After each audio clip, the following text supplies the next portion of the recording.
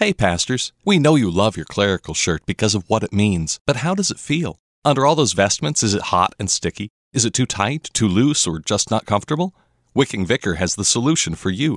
The Performance Clerical Shirt, featuring 4-way stretch to let you move and moisture-wicking fabric to keep you cool. Plus, it's machine washable and wrinkle-resistant. Visit wickingvicar.com and treat yourself to more stretch, more movement, and easy care. The Performance Clerical from wickingvicar.com. wickingvicar.com.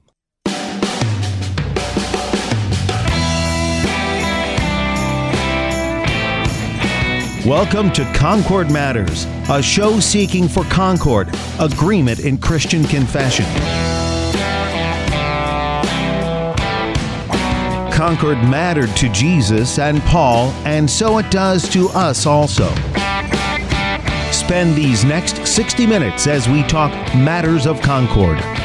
Concord Matters, a program produced by the Christ-centered leader in confessional broadcasting, worldwide KFUO, online at kfuo.org. And welcome to Concord Matters, the show where we seek to be of one mind, that is, the mind of Christ, and to do that, a couple of Christ-confessing Concordians confer with the Book of Concord to conform what we believe, teach, and confess according to Scripture in our Lutheran Confession of the Faith. On today's show, we are continuing our series on the Augsburg Confession, today covering Article 28 on church authority. I'm your host, Pastor Sean Smith, pastor of Bethlehem Evangelical Lutheran Congregation in Mason City, Iowa, and my companion confessor in conversation about this article today is Pastor Mark Bestel. He is pastor of Calvary Lutheran Church in Elgin, Illinois. Pastor Bestel, welcome back to Concord Matters. Thanks, Sean. It's so great to be back with you and your listeners again today. Yeah, always a great pleasure to have you on. We always appreciate having you on. A lot to cover here today, big article. So we're just going to cut out the chit-chat and get right to it here and that wonderful teaching that you always bring for us. And as this is a longer article, just to set this up for our listeners, I'm going to read the first 3 lines here, and then you'll give us kind of our overview and set up what we will be talking about here, as those first 3 lines set up really quite well for us. But then moving forward, we're actually just only going to bring in excerpts, and you'll just kind of cover and summarize each of the sections as we'll kind of break it up here today, just so that our listener kind of understands how we're going to attack this here today. But let's get into it. So this is Article 28 from the Augsburg Confession on Church Authority. Of course, a reminder on this show, we read from Concordia, the Lutheran Confessions, a reader's edition of the Book of Concord available to you from Concordia Publishing House, publishing arm of the Lutheran Church Missouri Synod. And again, this is the first 3 lines of Article 28 from the Augsburg Confession on Church Authority. There has been great controversy about the power of the bishops, in which some have terribly confused the power of the church with the power of the state. This confusion has produced great war and riot.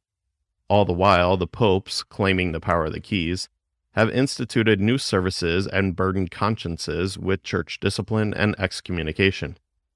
But they have also tried to transfer the kingdoms of this world to the church by taking the empire away from the emperor.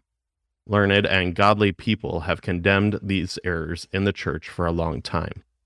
All right, thus far, Article 28 from the Augsburg Confession on Church Authority. All right, Pastor Bestel, set us up here with an overview, just kind of what are we addressing here in this article? In a lot of ways, it seems like this is probably foreign to our listeners' understanding, just because we don't have quite the same structure of church or really the government that they had at the time of the Reformation.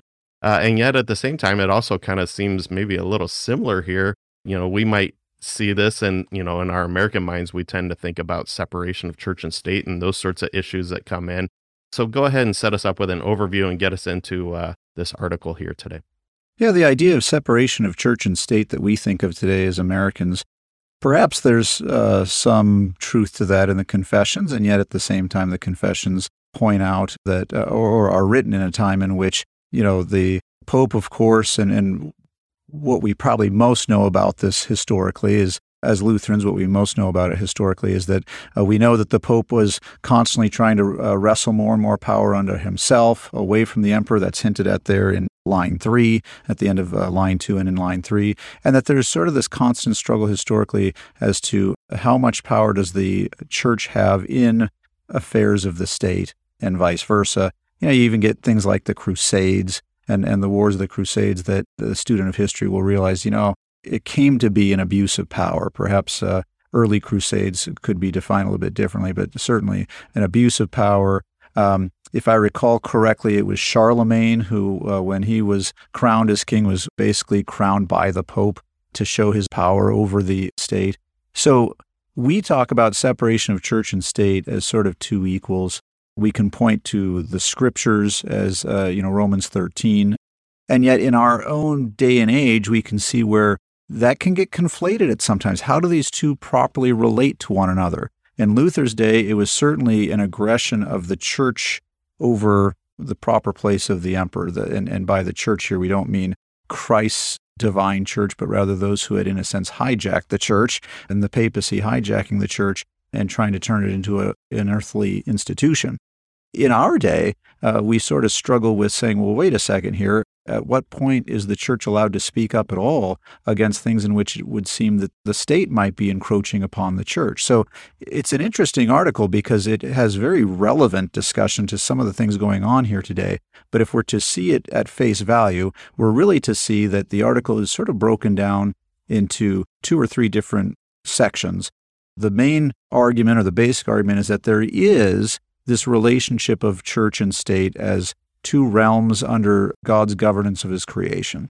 And so how do those two relate with one another? In the first 20 paragraphs or so relate to that. And then you get into this middle section, which sort of talks about, because the focus was on the pastor's abuse or the priest's abuse of their authority. And so what happens in situations where the priests claim a civil authority and maybe even claim that authority because they might belong to a civil vocation outside of their duties as priest. And so that sort of comes into play here. And then the third part of this will be, well, what about the priestly authority within the church regarding customs? I mean, these are the things that were burdening people's consciences, that excommunication was threatened over. And so you can see in this article, the main thrust of the article historically is the abuse of the clergy or the abuse of the church in trying to carry out too much authority either over the state or within the life of the church, other than simply word and sacrament and law and gospel, the office of the keys. And yet, we can see where there would be other tangential issues that would be related to our day that might actually be gleaned from this article as well. So it's quite a fascinating article. I think to make it as simple as possible in breaking down, you could even say this. The first half or so of the article, you could point the reader to Romans 13 and the proper relationship of God saying, yes, the state is there for my governance over the creation and not just the church. And then the second half of the article, you could almost point to 2 Timothy 1, in which Paul exhorts Timothy to follow the pattern of sound words. And the whole second half of the article is, what use are the customs? What use is the liturgy? How does a pastor wield these things properly without burdening consciences and yet for edification and teaching in the church? So just overall, so much to talk about in an hour, and yet what a wonderfully relevant article for our day and age. Absolutely. And they get right into it here then. And the next section that we'll have you kind of cover here is paragraph 4 through 11 or so, lines 4 through 11. And just from line 4 here, they kind of set up this section here. They say, therefore, and that's in response to the errors in the church that they just talked about at the end of line 3 there.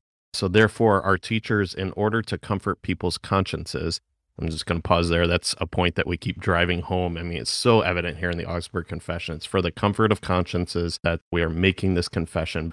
So therefore, our teachers, in order to comfort people's consciences, were constrained to show the difference between the authority of the church and the authority of the state. So go ahead and get us into this section here of, how do they lay out what that authority of the church is and what the authority of the state is? Let's start by pointing to an argument that's often made, which is that religion causes war. And that's not true. Certainly Christ's doctrine does not cause war, but there can be historically some claims in saying that when those who wield the authority in religion want to interfere with the proper role of government, that can cause war, and vice versa, right? When government wants to interfere in that which properly belongs to the church. So we need to, and for the sake of consciences and for the sake of good order, we need to lay out what is the proper authority of each. And so the authority of the church is laid out first. The office of the keys, the giving of the forgiveness of sins, eternal life. Of course, implicit in that is not just the office of the keys singular, but the office of the keys plural, so that the church does have a binding authority over matters eternal, right? It does have a disciplinary role and not just a forgiving role, but it does have a disciplinary role in binding the impenitent. But it doesn't carry that out in the same way that the state would, right? The state is armed with the sword. The church is armed with the keys. And so the authority of the church is not found in establishing armies and building up a military and getting involved in civil affairs and sort of enforcing by, democratic vote or some other things its will upon society. Rather, the authority of the church is found in word and sacrament, and in word and sacrament alone. And again, when we talk about the word and sacrament there, it is implicit that there is a binding authority in word and sacrament. The reason that we have the preaching of the law is not just to prick the heart, but also, if you will, to bind the hardened heart. The reason that we have closed communion is not somehow just the safeguarding of the faith, but also to say to the impenitent, you may not receive the gifts of Christ so long as you are impenitent. So there is a binding authority here, and yet certainly the natural office or the desire of the church is to give the forgiveness of sins and eternal life. This is its proper authority. This is its most specific desire and goal, is to share the benefits of the cross with all people. The benefits of the church are eternal. Again, this is a difference between the church and the state, right? So not only does the church not build up a military, but it also does not deal with, if you will, temporal benefits only, though it's fair to say that the things of eternity certainly impact temporal daily life, or we might say the baptismal life as it's lived out in daily life.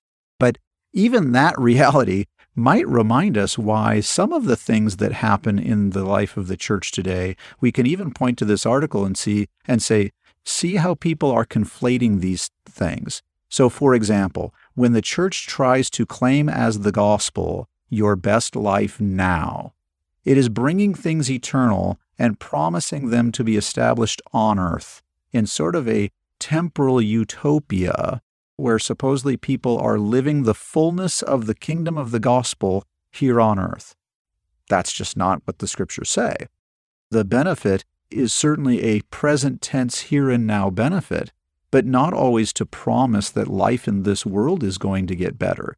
For the Christian, life gets better or worse in terms of temporal comfort by how society goes, because that's really a matter of civil affairs. When society isn't going well, we're recording this at a time in which our society is looking at recession and looking at a lot of problems that we didn't have a few years ago. And as that affects society, it also affects the church because we live out our daily life in society. And so the benefits of the church, though they might give us a very clear conscience and great comfort in daily life, they do not promise our best life now. That conflates the temporal and the eternal. It also conflates the promises of blessings from state and church. And so this first section has everything to do with saying the comfort for the Christian is in the things eternal, the things spiritual, yes, as they touch daily life and as they define daily life, but as they carry the Christian unto life everlasting. All of that authority is found in the gospel. All of that authority is found in word and sacrament. Then the second part of this section is the authority of the state. For example, paragraph 11 says specifically, civil government deals with other things than the gospel does. Notice there's a wide chasm between what they deal with. Not necessarily that the two will never touch each other and interact with one another in daily life, but they have authority over different things. It says civil rulers do not defend minds, but bodies and bodily things against obvious injuries. They restrain people with the sword and physical punishment in order to preserve civil justice and peace. Now notice here, it says, interesting, I find this one fascinating, it says civil government does not defend the mind. Consider all of the efforts of our society right now and how the efforts in our society show this conflation in which the problems can go the other way too. Even though this article is focused on the priests' abuses in society, here we've got a great reminder of government's abuses in encroaching upon the things of the church. When government tries to control the mind, and when it makes laws that says, you know what, all of the efforts of the pro-LGBTQ agenda, the diversity, equity, inclusion agenda, you must agree with those or else you are not a good citizen. That's an attempt to control the mind, which is basically nothing other than to say theology, the knowledge of God and God's will for his creation. That's theology. And so the government is now entering into a realm in which they are crossing over into the authority of the church to inform, educate, and comfort the mind and the conscience, right? So the government is now stepping into all those folks who sadly are so entangled in this web of LGBTQ and perhaps with a very burdened conscience about all of it. And the government comes in and says, no, we're not going to allow the church to call you to repentance and comfort you with the forgiveness of sins purchased by Christ upon the cross and delivered to you in word and sacrament. Rather, we're going to tell you, you have no reason to be repentant. You see, this is a theological issue, and the state has overstepped its bounds. So these paragraphs 4 through 11 are a wonderful reminder that the state is to deal with defending the body from our enemies, defending us from evildoers, defending us with the sword, and it is to carry out God's will in that. I mentioned Romans 13 off the top, and it was an important thing to discuss during the pandemic and all of the lockdowns and all those to say, wait a second, just because God has given the state authority doesn't mean the state has the authority to do whatever it wants with the human body, but it is given authority by God merely to carry out and fulfill God's will for us in body. And then the same thing with the church. The church's authority, yes, is over the mind and the things of the conscience, but only to carry out God's will.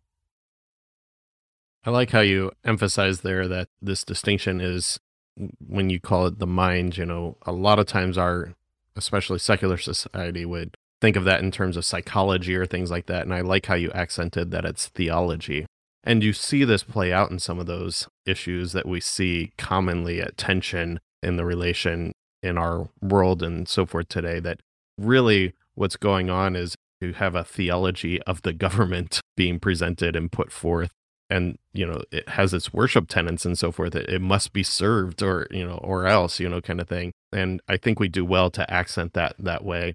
One of the other things that with this distinction here of the authority of the church and the authority of the state that you laid out here for us, I think it's a good point to hit here that kind of the common language that we use in the Lutheran Church for this is commonly called the two kingdoms, although I've brought it up on the show several times before that I prefer two realms, because then we understand that it's one kingdom, it's God's kingdom, and he has established his rule through these vocations, these realms of the church and of the state, and that we don't see them as, completely kind of off on their own, but in a sense related to one another, right? That they serve together alongside one another by God's command. And I think that's a helpful thing to cover a little bit too, before we even get into the next paragraphs here. Yeah, I think that's a very important one for us to teach and reteach our people all the time, because when they see church and state as being so separate that the two never, ever, ever are related to one another, they tend to then also live their daily life that way.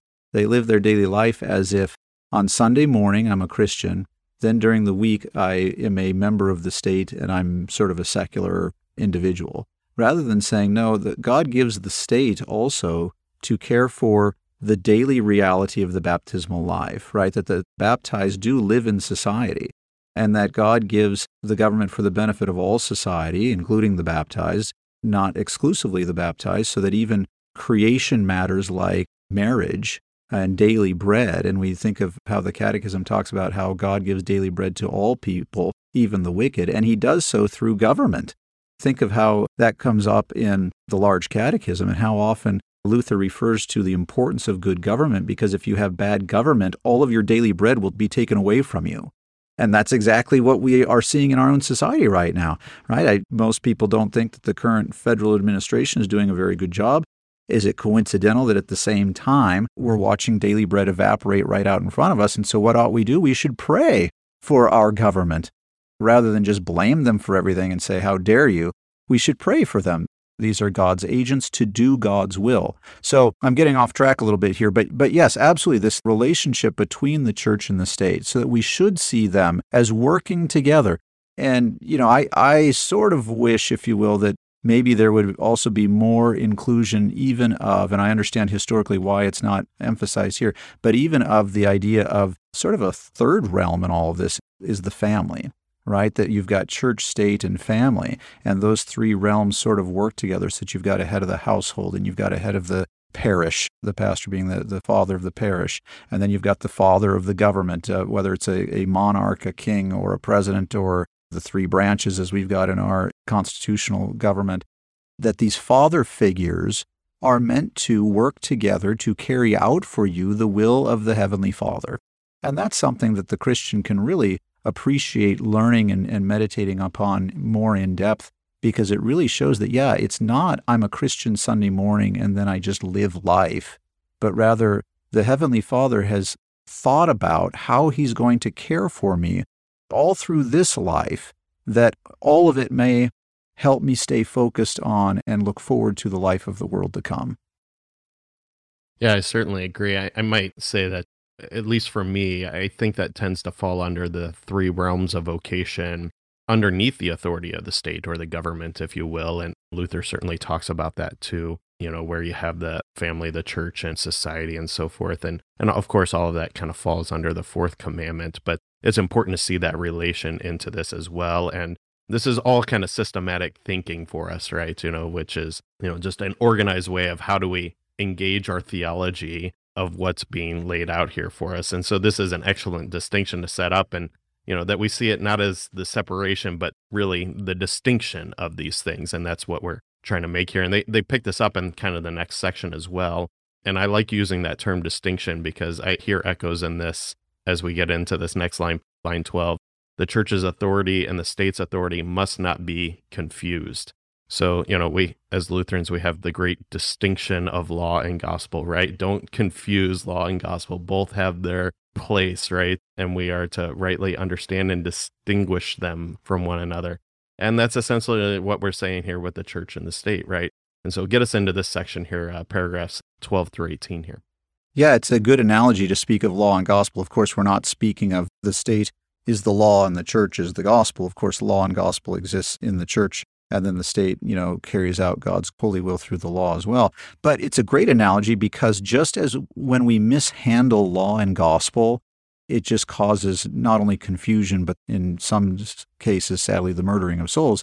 Also, when you confuse the authority between church and state, it brings just chaos into society. And so the confessors here talk about, and again, their emphasis here is on the fact that historically the Roman Church had overstepped its authority. So in this discussion, it's sort of focused in one direction, but we can also see by just the exercise of thinking through these things, how could it also be abused in the other direction? So it lists off things like, okay, let the church not break into the office of another, transfer the kingdoms of this world to itself, abolish the laws of civil rulers, abolish lawful obedience, interfere with judgments about civil ordinances or contracts, dictate laws to civil authorities about the form of society. And as Lutherans, we would all agree on that, or should all agree on that, and saying, the government has a place over these, over civil law, over the form of society, over civil contracts. At the same time, that needs a little bit of explanation.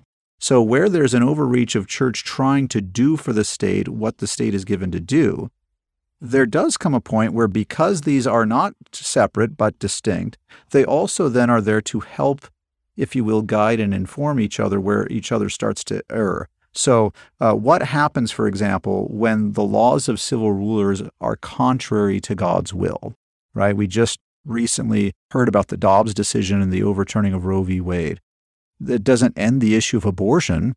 And now at a state level, does the church not have not only a quote-unquote right, but a godly duty to continue to speak up and say to society, the rules that you are creating or the laws that you are creating to terminate the life of the unborn and to sanction that, these are immoral rules. This is not God's holy will for his creation. What about judgments about civil contracts? And the first thing we might think of would be land contracts and business contracts and things. But what about the fact that marriage is a civil contract? Does the society therefore have complete say over that, so the church just has to shrug its shoulders and say, oh, well, I guess now marriage belongs to anybody and everybody the way that society is now claiming?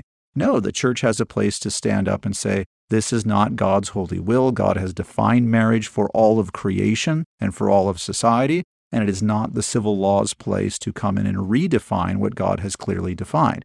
So just because the church does not have the authority, or the priests are not there to say, we're going to take the seats and the authority of the governors and the Congress and those people who are entrusted with this vocation, that doesn't mean that we're not there to call each other to repentance and to say, wait a second, is this really God's holy will, or do you need to rethink this? And in this way, we are actually honoring both church and state by keeping both church and state focused on what is God's holy will. That's how you honor, right? Both are to be honored and acknowledged as God's gifts and blessings. The confessions say at the end of paragraph 18 there, both be honored and acknowledged as God's gifts and blessings. And if they're God's gifts and blessings, then though they are distinct, they keep each other focused on what is God's holy will. Again, that can get a little bit dicey. Do we really want the government saying, we're going to have oversight over the church as to what right theology is? That's not really government's place. But where the church does something within society that oversteps its authority or is abusive to societal members, for example, the papacy coming in and saying, let's have a holy war and let's do crusades. Well, then it's right for a government to be raised up by God to say, no, this is not your place. Or, you think of, sadly, where priests or pastors abuse or molest or whatever, and this is always in the news now, tragically. There is a proper place for civil authority to come in and investigate those types of situations. So you can see where the two do touch one another and are related in a sense, but they're very distinct because of their roles in saying the church has authority over things eternal and things spiritual. The state has authority over temporal matters and societal affairs, and these are both blessings from God that we might live all of our days rejoicing in His gifts. Absolutely. And then we're going to pick up here in the next section some more scenarios of this as we see it kind of play out, especially historically at the time of the Reformation. They're going to get into some of the issues there, but then we'll see some more applications for ourselves even still today as well. But we're going to take a break here, and we'll pick that up on the other side of the break, these kind of what-if scenarios, if you will, when we pick up with paragraph 19 on the other side of the break. As we continue talking with our guest today, Pastor Mark Bestel, I'm your host, Pastor Sean Smith, and you're listening to Concord Matters on KFUO.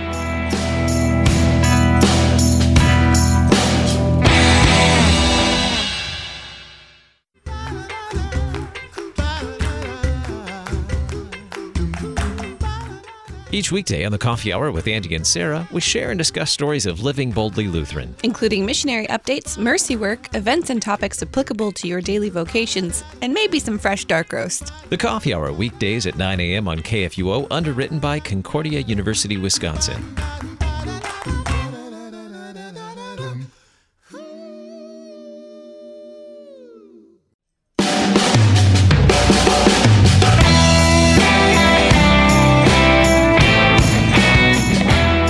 Welcome back to Concord Matters as we continue talking with our guest today, Pastor Mark Bestel. He is pastor of Calvary Lutheran Church in Elgin, Illinois.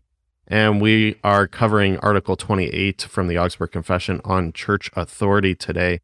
And Pastor Bestel, we're rolling right along here. Again, for our listeners, we read the first several lines, kind of set up our overview of this article. But now we're just kind of covering the sections and basically providing a summary and some highlights from that, as it's really an expansive article, and really, as we've seen so often, especially in these abuse articles, so comprehensive of so many things that do relate to the very important confession of our faith and the centering on the gospel and the comfort of consciences, as we've seen highlighted again and again here. And that it's not just a matter of abuses at the time of the Reformation, but, really how the rubber still hits the road for us here still today, and why our confession on these things still matter today. And especially as we see this relation that, this article is titled Church Authority, but really it's a an understanding the right distinction of the authority of the church and the authority of the government as given by God and how they relate to one another. And so as we push forward here, getting into paragraphs or lines 19 through 29 here is kind of the next section I'd like us to cover. Line 19 says, if the bishops have any authority of the state, this is not because they are bishops. Again, kind of accenting the distinguishing of those things there. In other words, it is not by the gospel's commission, it says. And so get us into this section here and how we continue to understand this right distinction of the authority of the church and the authority of the state. Historically, you might have had priests or bishops who were claiming that they had civil authority just by the fact that they were bishops. And so when this dispute comes up, there might be this question of, well, what authority is had civilly? To put this into terms that we might recognize today, I sort of sometimes refer to this as the what if section. What if an ordained pastor also has a civil vocation within government, as sometimes happens, for example, small town America, right? You might have an ordained pastor who's also a city assemblyman or something like that. In my area, in the primary elections that happened just a while back, we actually had a man running for Congress, didn't win, who was an ordained pastor, non-LCMS man, but he was an ordained clergy in one of the Christian church bodies. So that raises the question, well, wait a second here. Let's say that you've got someone who carries the authority of the church by his ordination, and then also claims to have civil authority because, let's say, he's been elected or appointed to a civil post. How do those two things relate then, and where is that distinction made? So if bishops or pastors have any civil authority, it's not because they've been granted that authority because they're pastors or bishops. And that's an important first distinction to make, that just because I'm pastor of Calvary Lutheran Church, that gives me no vocational authority within civil realm as if I should have more say in the governance of Elgin, Illinois. If for whatever reason I'm appointed into an office in Elgin, Illinois, all right, fine. However, if they do hold both offices, or you might say an office within the office of the Holy Ministry and then an office within the government, but then they conflate their use of those two, now you've got a problem, right? What if a man uses the latter, his office within the civil government, as validity to preach a different gospel? Do we then shrug our shoulders and say, oh, well, he's using his authority in the civil office? No, not at all. And this could come up very easily. We talked in the first half of the hour about the idea of the church having authority over the mind and the state having authority over the body. But what if a man uses his authority incorrectly and says, we're going to now declare that, and this is happening in some societies, I believe in European societies, that now anyone who dies is going to be cremated. And he says, you have to listen to me because I'm your pastor as well as being a city assemblyman or governor or whatever. And it would be right for the Christian to say, no, that's an abuse of the authority because now a different gospel is being preached because we as Christians confess the hope of the resurrection, and therefore we're going to confess that by burying our loved ones in anticipation of the resurrection of all flesh. So we can't just follow him because he's a pastor, in his day job, if you will, and then carrying out this other office and vocation in civil authority. He cannot then use his claim to say, you have to listen to this. Really, it brings us right back to that issue of what do we mean by the church having authority over the mind and the state having authority over the body as a distinction of God's care for his whole creation. Really, I think a good way to speak of it is to say that the church has the authority to defend the mind or to, again, office of the keys, either clear the conscience or bind the conscience or even just inform and teach the conscience. The church does not have authority over the mind. It has authority to do God's will for the mind. In the same way, the state does not have authority over the body. It has authority to defend the body. It does not have authority to redefine the body. It does not have authority to say, here now is how you're going or how you must care for your body. And so when we see people say, well, I'm a Christian, and therefore when I get into government, I'm going to make laws, and you have to believe my good intentions because I'm a Christian, and therefore you have to follow this law. And you say, well, wait a second, that law is totally against the Christian faith. And so we can't burden Christians by saying just because a Christian has a civil office and he uses that civil office incorrectly, therefore you have to listen to it anyway because he's a Christian, has good intention. All the worse when it's a bishop or a pastor who claims, because I'm a pastor, you should listen to this new law that we put into place that goes against the gospel and against the Christian faith. So these types of things were happening historically, in which you'd have bishops and pastors of Rome stepping into these positions of authority and then using that civil authority incorrectly to, in a sense, redefine the gospel. You have the same reality or potential for that reality in our day, in which Christians would use the civil office in an unchristian way and therefore should be rebuked for that. In paragraph 29, you have also this question of, well, what about, bishops who do not carry out their civil duties properly? Do they have the line of defense of saying, well, the state can't do anything to me because I'm a bishop? No, the state does have authority over someone who is misusing their authority in the civil realm, even if that person says, no, I'm a bishop and therefore I'm only accountable to God. Not if you are carrying out a civil authority. Now the state can rise up with the sword, if you will, and discipline and punish the one who is misusing his civil authority. So it's a real interesting series of what ifs that show this interplay between not only the two realms, but a person who tries to have one foot of authority in each and then conflates those authorities back and forth, which then ends up perhaps even preaching a different gospel, but at least it ends up misusing authority in either realm or in both realms. Yeah, and I certainly agree. And this historically was a problem, right? But I also want to make this point that at the same time, we're also saying that this doesn't mean that they can't consult one another. In fact, we would probably say that they should consult one another because they're related to one another. They're both, the body and the soul are both gifts of God, and they're going to constantly come together in these issues. And so really the government should be consulting the church, as they make just laws that seek to defend the body and things, as you helpfully accented there for us.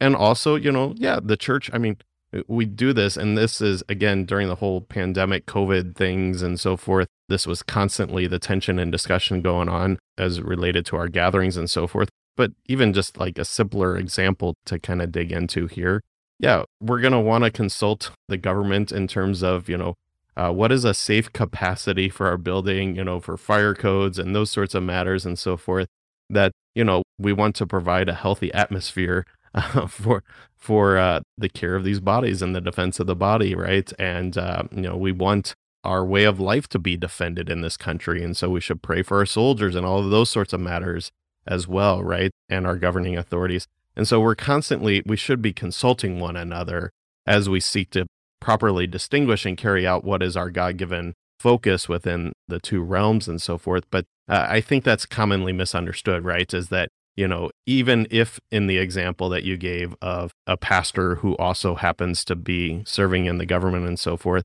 or just any general Christian, I think the secular worldview a lot of times, and it really becomes its own theology as we hinted at earlier, but the secular worldview is that, you have to check your Christianity at the door, right?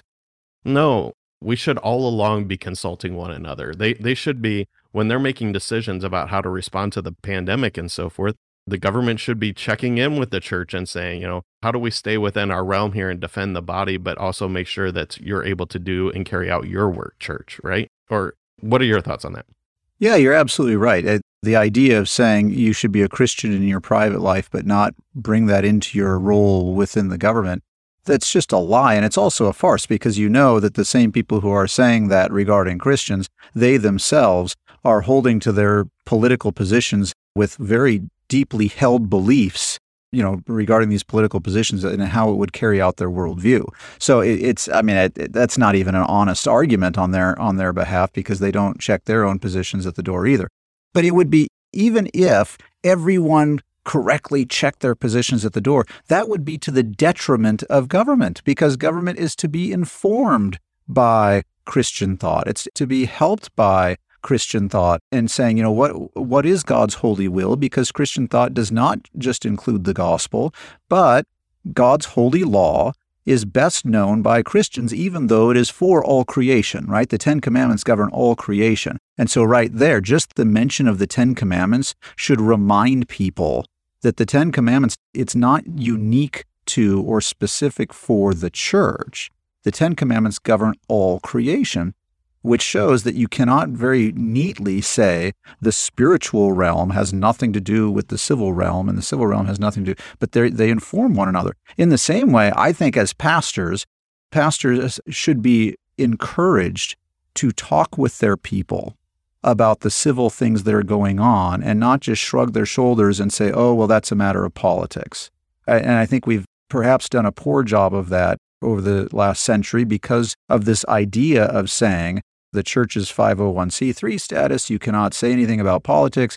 Well, certainly it's not a pastor's job to tell people vote for this person, but not that person or whatever. But it is a pastor's job to help inform their people because the people are, think of it this way, the people are members of the government in our constitutional republic, right? You are a member of the government by the fact that you vote for who your governmental leaders are going to be. So you have, as a citizen, you have a very specific role in the whole governmental structure, even if you are not known as a member of the government. And yet you are to be informed by your pastor of what is good and godly, right? You are to consider and weigh these things. What is good and godly as I go to cast my vote?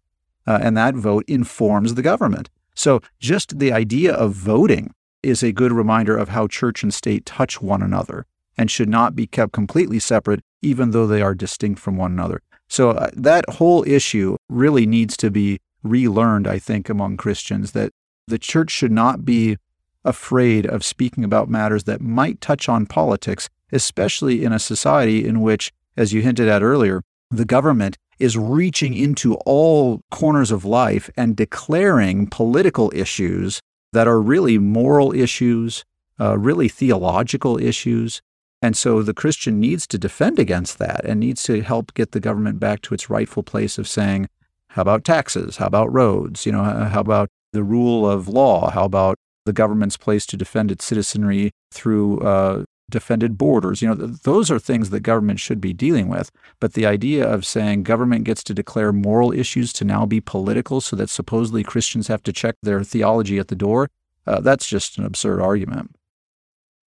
All right, excellent. And I hate to do this because, again, we just can do a whole series. I mean, we could create an entire show just to talk about these things. And there are actually some great shows and podcasts out there that do this on a regular basis, engaging some of these matters as well. And of course, local parish pastors do as well. But just for the sake of pushing forward here, I think it's important that we hit some other things coming up here that look almost like a shift in what's going on in this article, that from paragraph 30 through like 52 and even beyond that, this shift to almost, not talking about the distinction, although it's certainly still related, not the distinction so much of the authority of the church and the authority of the state, but almost kind of governance within the church. I might phrase it that way. So picking up with line 30, it says, there's a dispute about whether or not bishops or pastors have the right to introduce ceremonies in the church. And then they list some examples, and it really kind of makes me laugh because, there's a dispute about whether or not they can introduce ceremonies in has that dispute ever ended? I don't know. Get us into this here, Pastor Bessel. Yeah, that dispute still is raging, isn't it? So I think the historical flow of this article, remember, is there's abuse among the clergy, both in their attempting to claim authority in civil matters and now also in their attempt to really lord authority over the people, even in places and even in the realm in which they do have authority. And so that authority can be abused not only in society, but it can be abused even in the church. And so that's what the rest of these paragraphs are about, is at what point is the authority valid and people are incorrectly saying, hey, you don't have authority to do this, versus at what point do people have a legitimate gripe and saying, wait a second, you're appealing to this as a matter of the gospel when you're just wanting to, dictate to us life within the church. And by appealing to it as a matter of the gospel, you are then burdening consciences. And that's really the issue.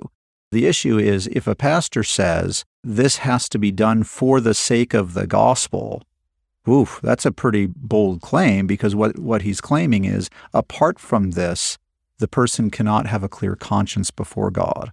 Apart from this, there is no forgiveness of sins. Apart from this, there is no redemption. So pastors need to be really careful to understand that to tie the ceremonies and customs of the church to say this has to be done for the sake of salvation is to incorrectly burden consciences. At the same time, the parishioner can incorrectly say, therefore, the pastor has no right or authority to say anything about ceremonies and customs. Well, that's not true either. But rather, as I mentioned in the top of the hour, if the first half of this article is really sort of governed by, in some ways, the relationship of Romans 13 to other passages in which Christ talks about the authority of Caesar, if that's the first half, the second half of this article really can be informed greatly by 2 Timothy 1, in which Paul says to Timothy, follow the pattern of the sound words. That pattern of sound words would imply that there is a good order, that there are customs, that there are traditions. Think of Acts chapter 2, where it talks about the fact that all were in accord and they were following the apostles' teaching and the fellowship and the breaking of the bread and the prayers. And some people would make the argument, maybe it's not a conclusive argument, but I think it's a good argument, that the prayers there is a very specific term referring to the pattern of prayer, the liturgical prayer, and not just random ex corde prayer, if you will.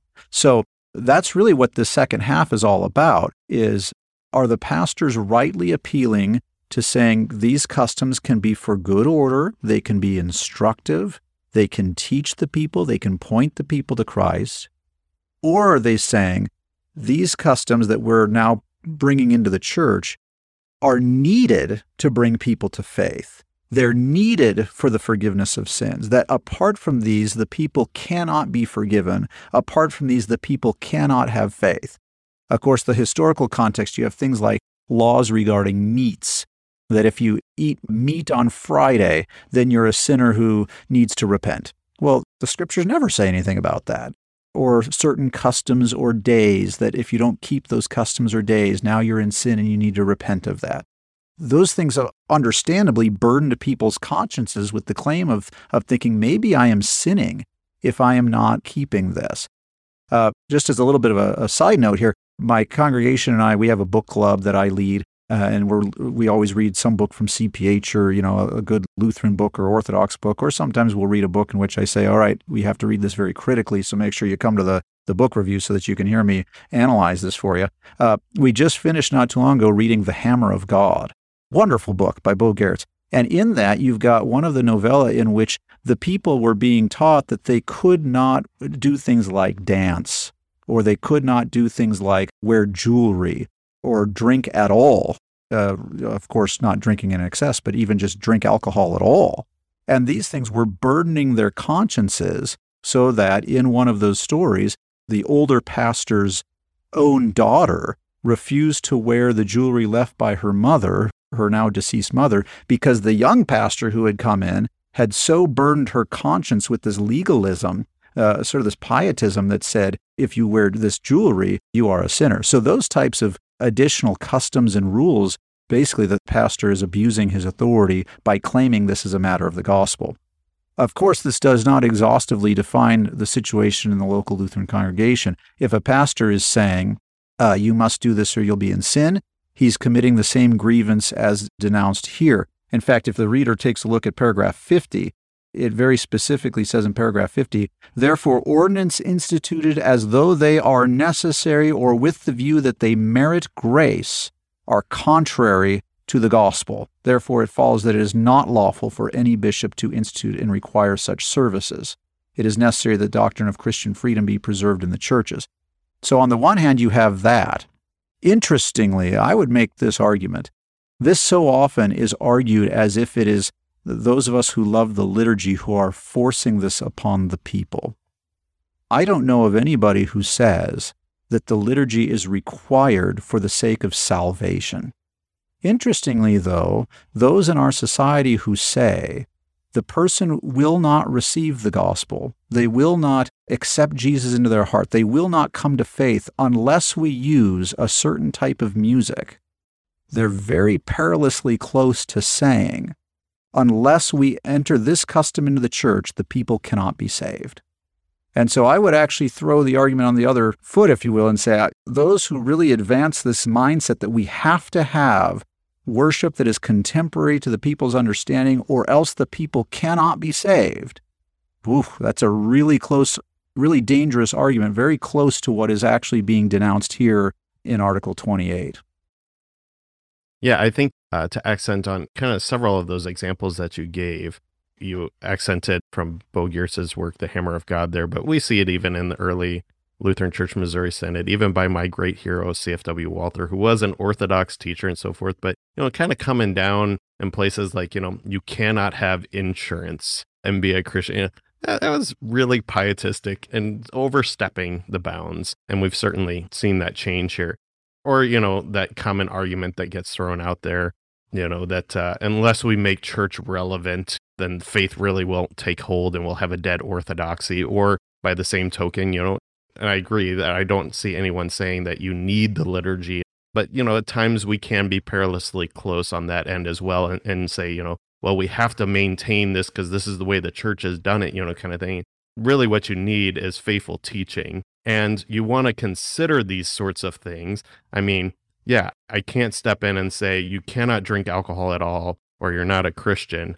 Well, right. But Scripture certainly has things to say about how we should use alcohol and within good order and all of those sorts of things. And so, again, we need to be engaging these things and thinking through how we live out in Christian piety, the right use of these things or refraining from things because of their danger and all of those sorts of things. But they continue this thought into the next section as well.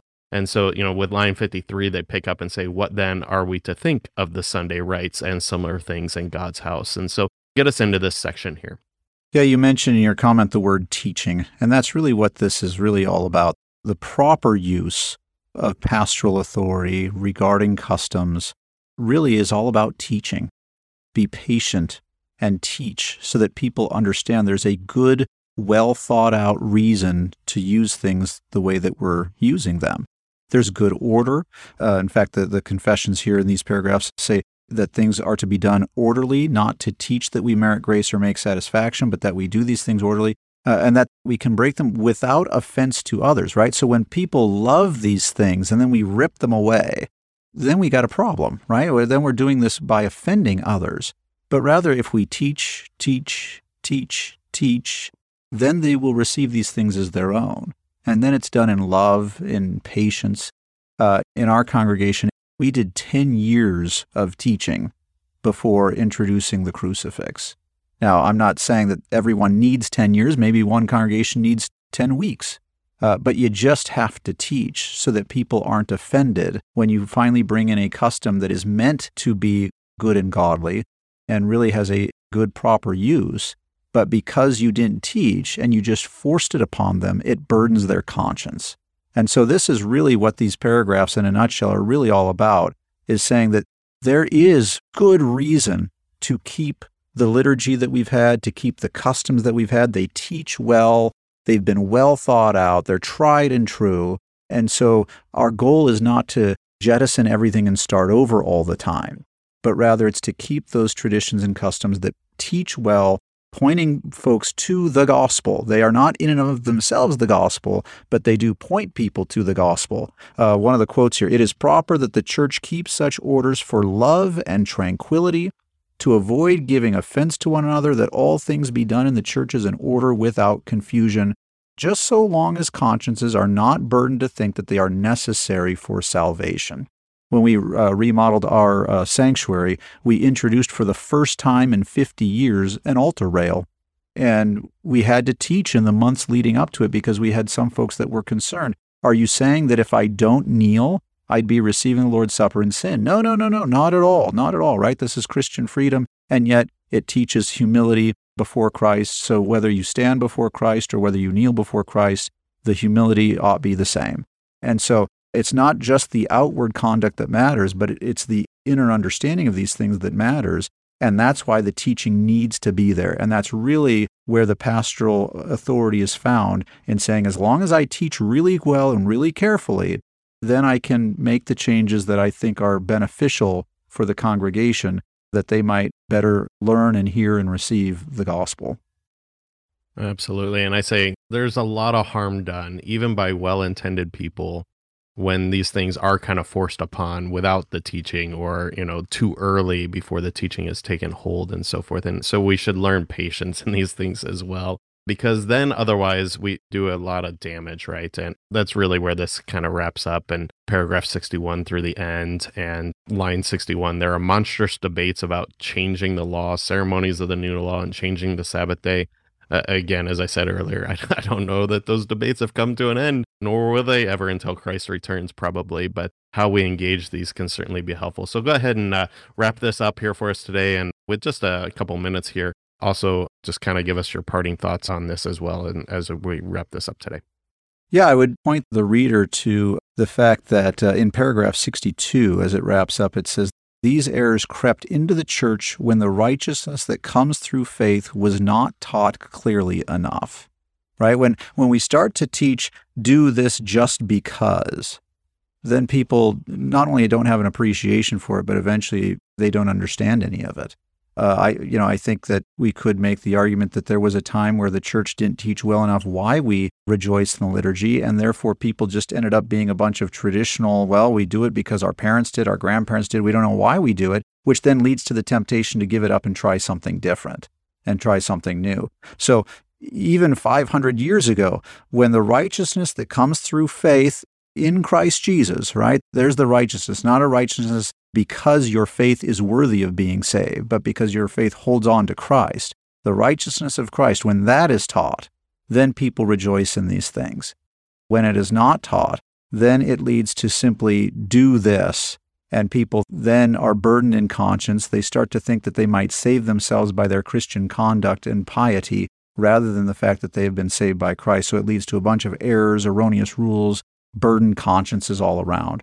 So whether it's the relationship with the distinction of church and state, or whether it's the authority of the pastors within the church, everything must point to God's love for his creation and God's plans for his church in Christ Jesus, and where everyone is taught that in both doctrine and ceremony, and you'll get into that in the conclusion next week, in both doctrine and custom, where everyone is taught that and pointed to Christ and sees Jesus only as their salvation, then there's great joy and a clarity of conscience and a love of neighbor. Absolutely. That is certainly what we'll get into next week in the conclusion, and is the real focus of the Augsburg Confession and the various articles that we put forward here. So that's what we'll pick up next week as we look then at the conclusion of the Augsburg Confession. Also, we'll get into some more of the historical information on how we get to the apology of the Augsburg Confession and bring some of that as well as we wrap up this series on the Augsburg Confession. For today, thank you to Pastor Mark Bessel for joining us for Concord Matters again and teaching us this Lutheran Confession of Church Authority from Article 28 of the Augsburg Confession. It's been a great pleasure having you join us again today, dear Pastor Bessel. My pleasure. Thanks for having me, Sean. And thank you also to our underwriter, Wicking Vicar. Check out their performance clerical wear at wickingvicar.com. And thank you also, dear listener, for stopping by today. And until next time, keep confessing, church.